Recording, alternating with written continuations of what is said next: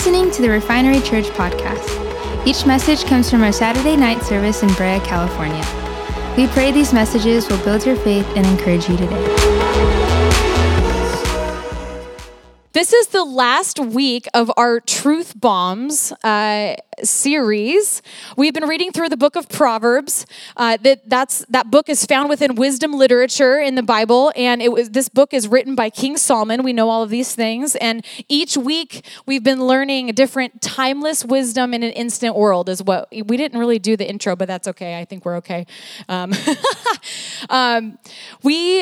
We are going to be finalizing this evening, and I'm really excited about it. Last week, Pastor Kelly spoke on how we need wisdom and how we can find wisdom, not only through God's word, but also through 3 different types of people.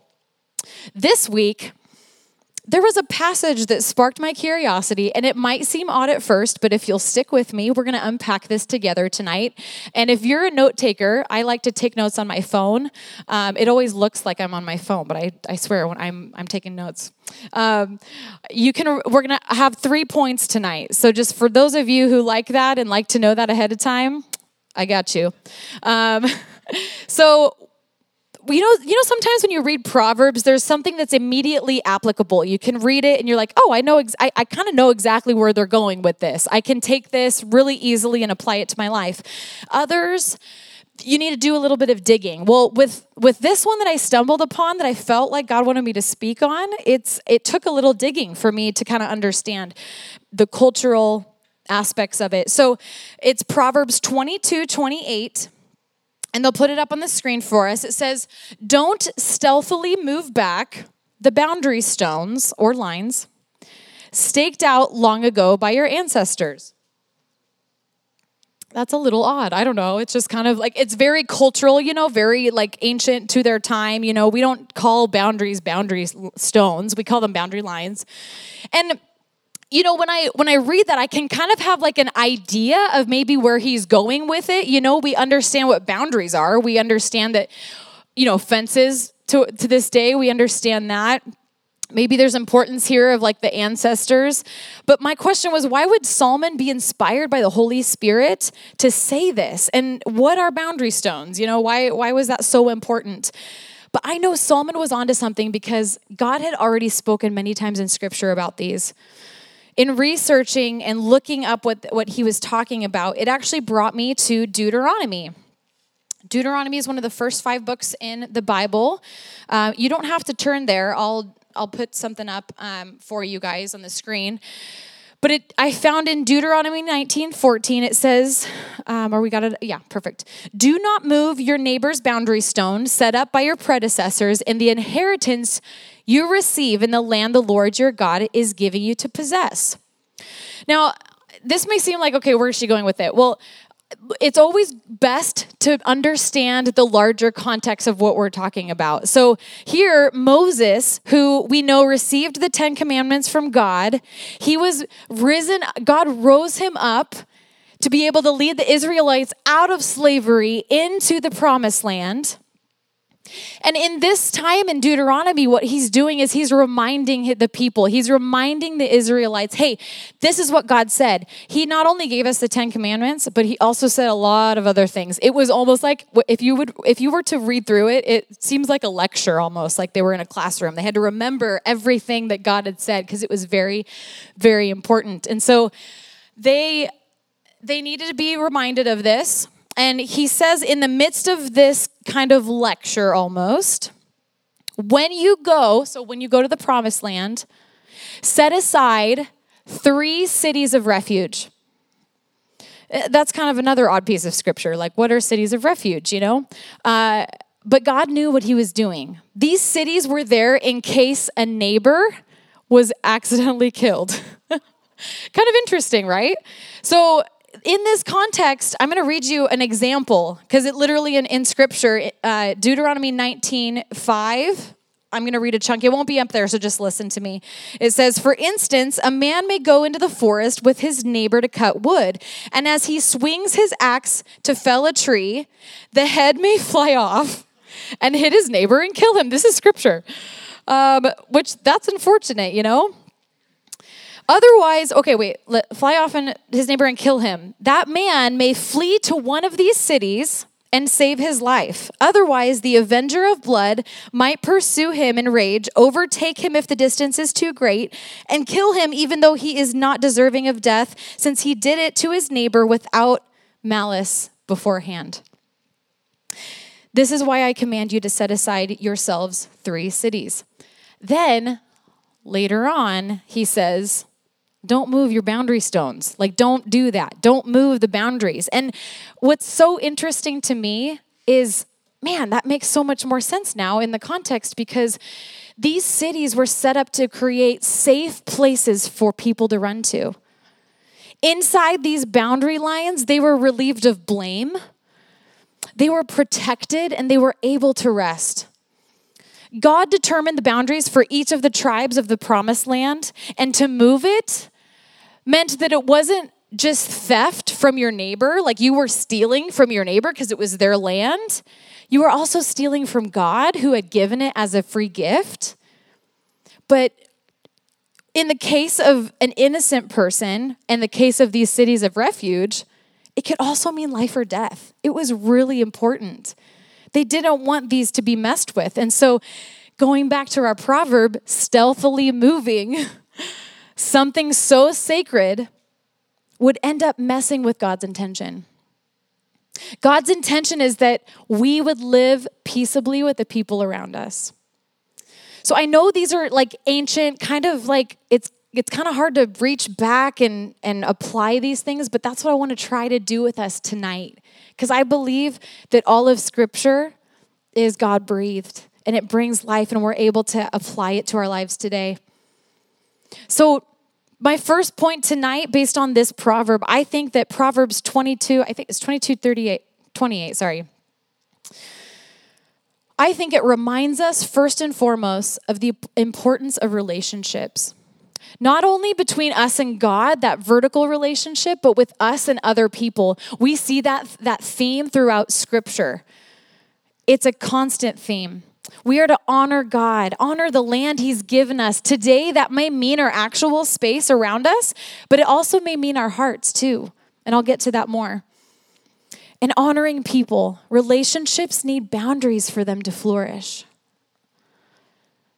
The challenge is that we don't get to choose our neighbors, right? Have you guys ever had a weird or frustrating neighbor situation? Maybe you can recall something or someone you know. Well, I have a couple of pictures. You want to put the first picture up? This is lyrics from a Police song. Every breath you take, every move you make, every bond you break, every step you take is really audible through the floor. A noisy neighbor lives upstairs, apparently. Okay, the next one. This one made me laugh out loud. Look, Bob, I've painted my fence. So clearly, their neighbor had asked them, like, hey, can you just make it look a little bit nicer? And he's like, in a sassy way responded, I painted my fence. Looks great. Lastly, another loud one. I've lived in apartments a lot throughout my life. This resonates with me. These must be my upstairs neighbor's house slippers, pair of bricks. Yep. So, but you hear all the time, those are funny, but I mean, you hear all the time about these little spats that can turn into hatred long term. I mean, people can get riled up about neighbors. Fences, loud music, bright lights shining in your window, where cars are parked, neighbors that may overstay their welcome or comment or hang out, I don't know, just like it could be anything. Because all of these situations are because people are just trying to figure out how to do life together in the same proximity, right? Oh man, we still deal with this today.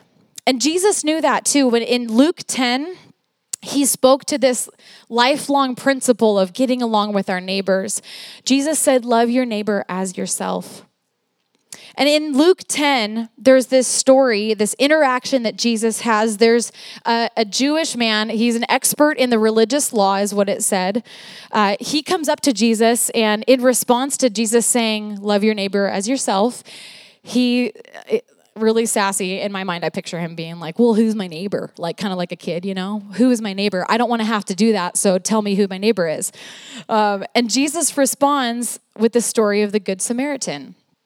You might have this might sound familiar to you, a pretty well-known story. So this story really big, it hinges on knowing what the Samaritans are. The Samaritans were hated by the Jews. They were even called half-breeds because they had intermarried, and so they weren't like, their genealogy like wasn't purely Jewish. And so they were just kicked aside by Jews. They did not get along, both sides. So anytime you read scripture and you see Jesus interacting with or talking about a Samaritan and he's speaking to a Jewish audience, you could probably they felt the tension, you know? They felt the tension in the room or outside, wherever they were. So there was generations long anger from just the relationship that had been built up between the Jews and the Samaritans. So this story that he tells in response to this man had been robbed and beaten up and just thrown off to the side to die. And 3 different people walk by. Well, first a priest walks by, a religious man, but he doesn't walk by the man. He sees him, but he crosses the road and he just keeps walking. A second man walks by. He is a Levite, and that's another religious person in that time. And he sees the man, same thing, crosses the road and keeps walking. Third person is a Samaritan. Everyone's like, ooh, you know. Samaritan comes. He looks and sees the man and has pity on him.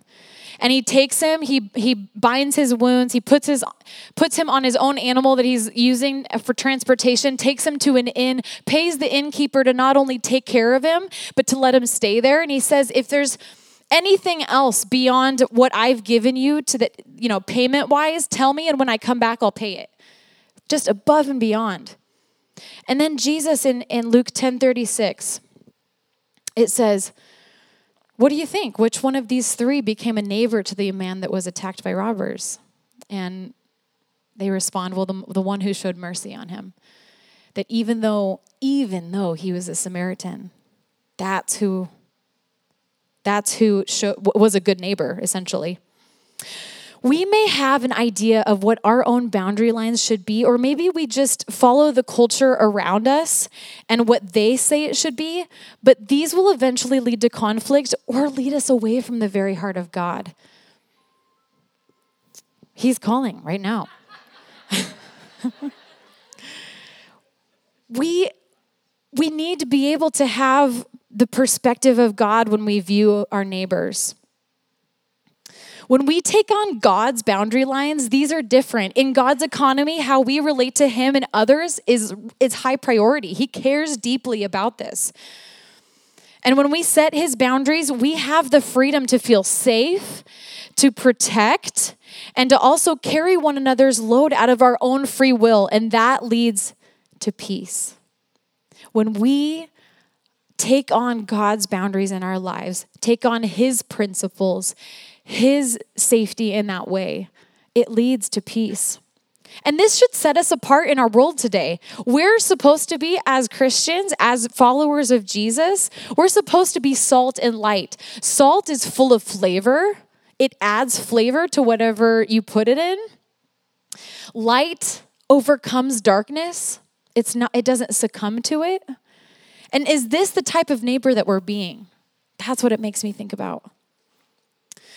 Well, maybe we're in the midst of dealing with others that aren't literally our neighbors, but they are people who we're in regular relationship with. Maybe it's our spouses, our relatives, even our kids. There could be work relationships, teachers, administrators at our kids' schools. And it's already going poorly. Like maybe you're in the midst of that. My question would be, have your boundary lines been messed with? Have we had them shifted stealthily by someone? Or maybe we have done it ourselves and haven't even really noticed.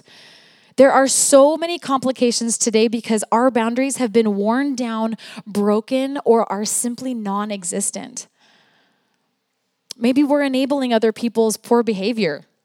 I said it. Maybe we're tired of trying to implement peace in someone else's life when it shouldn't be ours to carry. It's kind of an interesting thing because when I hear that, I'm like, well, aren't we supposed to be self-sacrificing and really love people? Yes. Galatians 6:2-5 states, share each other's burdens, and in this way, obey the law of Christ. If you think you're too important to help someone, you're only fooling yourself. You're not that important. Pay attention to your own work, for then you will get the satisfaction of a job well done, and you won't need to compare yourself to anyone else, for we are each responsible for our own conduct. So is it selfish for us to care for our own things? No. Jesus said, love your neighbor as yourself. So how are we loving ourselves? Not that we are intended to stay there, like I'm only going to just care for myself. But the whole purpose is to complete the circle. Love yourself, care for yourself, nurture, protect your space, the things that he's given you, steward those things well, steward your finances well, steward your families well with wisdom. Then love people that same way. That's why I think it's also important, looking back at this proverb that Solomon speaks. My second point is that it helps us define what is and isn't our responsibility. Sometimes that can get really blurry and hard to understand. Knowing what is mine to own and what belongs to others is helpful because it defines responsibility. The proverb explains that we shouldn't move boundary lines because they were there placed to determine ownership. An example of this in a really practical way, I've watched my parents deal with one of my next door neighbors. This man, with all due respect, was very grumpy, and he's grumpy to this day. That's his thing. He just lives in a grumpy way. He would complain about our fence that we shared. I mean, I'm a kid growing up. I knew he was like that just as a kid growing up. It wasn't like he only dealt with my parents. I just knew he was grumpy. We couldn't park our cars in front of his house. I had to, in high school, I had to don't park in front of his house. Park over here on this side. He'll talk to my dad. Well, we had this tree on our property that would drop leaves on the righteous and the unrighteous. No, I'm just kidding. It would drop leaves on our yard and on his yard, okay? But I watched my dad, in particular, be kind and take responsibility for what was ours. And I grew up understanding that our tree was on our yard, and that even though he was grumpy and we didn't, that's annoying, it's hard to deal with, we still had to be responsible for cleaning up those leaves. And so when my dad sent me out to clean up the front yard, I knew just generally as a part of the whole thing that I would also need to respectfully go rake up the leaves on our neighbor's yard, and we're golden. We're good to go. So to this day, I have it ingrained in me to be aware of how I'm affecting other people. I truly believe that it helped me understand that I needed to take responsibility for my own behaviors, my own actions, and my own feelings. And even though we had this difficult neighbor, I know it could have been much worse if we didn't own what was ours. Does that make sense? So you guys remember I call it the blame game between Adam and Eve. This is another example of what I'm seeing from this proverb. Genesis 3:1-13 talks about, the fall of man is what it's called, when sin came into the world. And, Adam and Eve had eaten the fruit that was forbidden, and then they went and hid, and God walked in the garden. He was looking for them, and he asks Adam what happened, basically. And he's like, the woman you put here, she gave me, and totally blamed her. Well, then he goes, okay, well, Eve, what happened? The serpent came and deceived me. Well, this gets us nowhere. And then we see that today, right? It's an age-old thing. We think that, well, my behavior is okay because they did it. They made me do it. That's a boundary that's been broken down. Okay, we have to own what was ours. What did you guys actually do, Adam and Eve? You sinned. We have to deal with those consequences. There's a popular line of books out called Boundaries, which has separate ones for marriage, kids, dating. It's awesome. I've been reading through the one that's Boundaries in Marriage, and let me tell you, it is so revealing for me.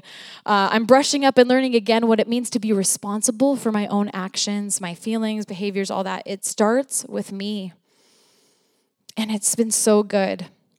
Like our hearts and relationships, when we respect godly boundaries outlined in Scripture, we see the fruit of it in our lives. Much like property, we know which behaviors, attitudes, and feelings others must own and how we own ours. It also highlights what we don't own, like other people's responses and behaviors. And it frees us up, man, because it can be hard when someone's frustrated about something and they respond poorly. Sometimes we want to take that on, but we need to just allow them to have their responses and obviously walk through the conflict, but sometimes we take on a little extra. And that's so unhealthy. God has not intended us to be able to do that.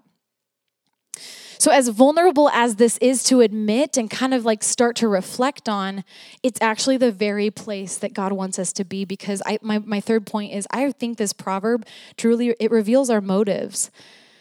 To check our heart. Are we stealthily moving boundaries? Are we shifting things around that God has actually asked you to be very clear in? The whole point of God and us is that He desires to have a relationship with us. Oftentimes, our hearts get in the way of this. God gives so many illustrations throughout Scripture of how He wants us to tend to our hearts. Even in Proverbs, we've seen it. It's a theme throughout. You'll find it scattered throughout. One of them says, Proverbs 4:23, it says, above all else, guard your heart, for it is the wellspring of life. Ancient cities would have a territory that was given to them, but around the innermost part, there would be a wall.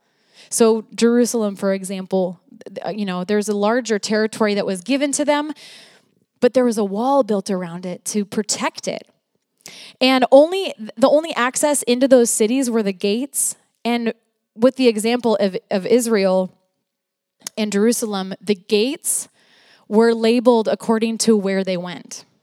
Those access points were labeled. And I love this. So there'd be a sheep gate. There's a sheep gate. It was very literal. There's the east gate, the west gate, things like that. And I love this little picture of how our hearts could even be defined today. Our innermost boundary is to be protected, and the access, the coming and going, should be named according to its purpose. We should be aware of its purpose and how things are coming in and how they're going out. Just aware of that.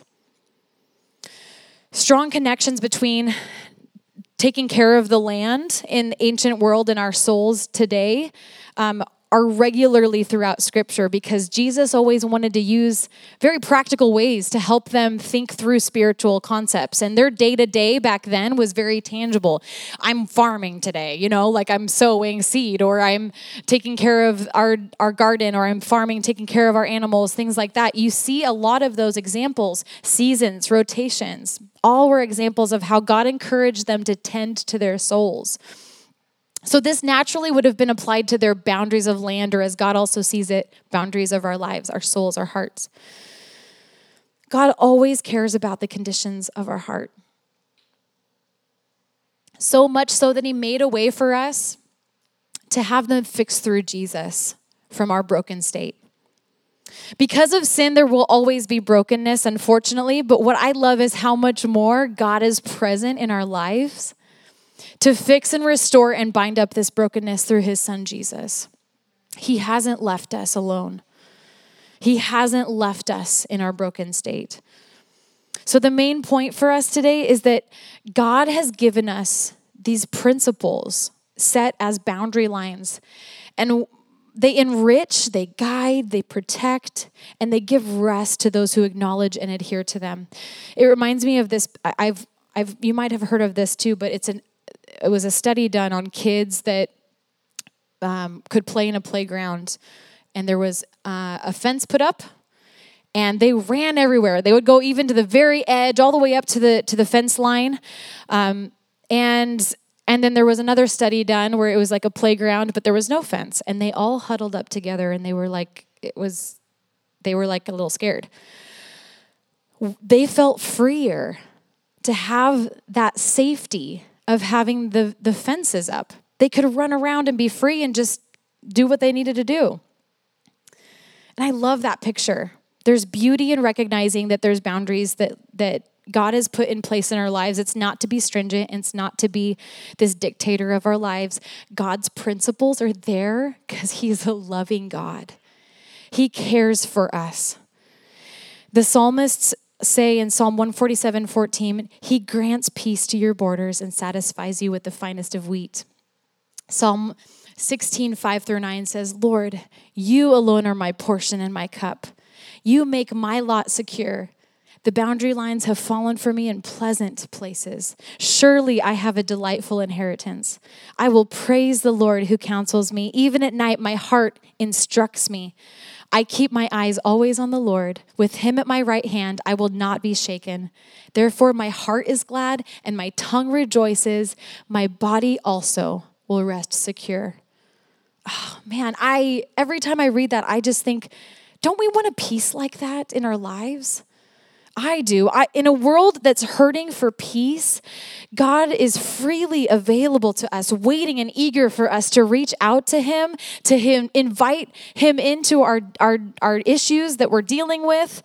And he is just so ready and willing to help out. In fact, he sent his son Jesus to die on the cross for our sins, and he's already done that work. It's only our part to respond and recognize the work that he's done on our behalf. Would you bow your heads with me and close your eyes? And the only reason why we bow our heads and close our eyes is to limit distraction. I know it helps me. There's no spiritual ritual that says we have to do this to talk to God. We can talk with him any moment of any day. If there's someone here today that's recognizing just the brokenness and hurt, maybe feeling lost, you aren't alone. I want to give an opportunity for you to respond to the one who sees you. He loves you and desires to be in relationship with you. He sent his son, Jesus, to die for you, and because he rose from the dead, we have victory in life now on into eternity. And so if this is you, would you be so bold as to raise your hand? We won't embarrass you or draw attention to you. We just want to follow scripture that says that if you confess with your mouth the Lord Jesus and believe in your heart that God has raised him from the dead, you will be saved. This is as simple as saying a prayer out loud to God, fixing that broken state, trusting that he is there waiting to be in relationship with you. Thank you, Lord. With heads still bowed, I just want to pray for us in response to the scripture that was just shared with us. My prayer is that we'd value relationships and view them as God sees them, that we'd own what's ours, and that we'd allow God to tend to our hearts, allowing growth to happen. And so tonight as we close, I just want to pray for us. I want to pray for each of you. God, I just lift up those who maybe their boundaries have been moved, broken, or are non-existent.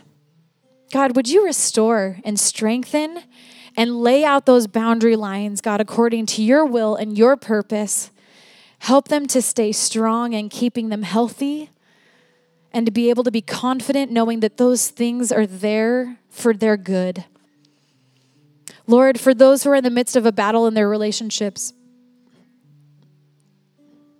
that they would be given divine direction and guidance by the Holy Spirit to be good neighbors, that they would get along with people and that their neighbors would even notice something different about them, that they would be more like salt, more like light. For those who haven't been the best neighbors maybe themselves, whose hearts need tending to, whose hearts need fixed, God, I ask that you would fix what only you can fix. We can try all we want. Our culture tells us to do this or do that. I even just sense, man, there's just so much anxiety from even Googling stuff, how to get along with people. But Lord, you are our source. You are what we need. You give us divine wisdom that we can apply to today. And Lord, I believe you're meeting us where we're at right now. You are the same yesterday, today, and forever. The things we talked about, that we reflected on today in Scripture may seem old, but they're principles that are godly and they apply today.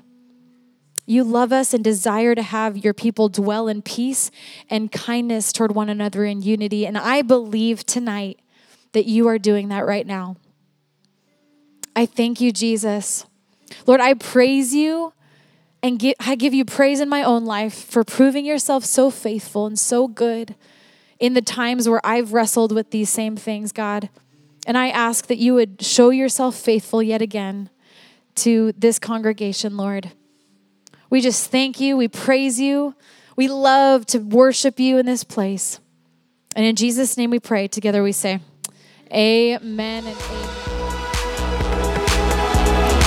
Thank you for listening. For more information, check out our website at wearerefinery.com, like us on Facebook, and follow us on Instagram at wearerefinery.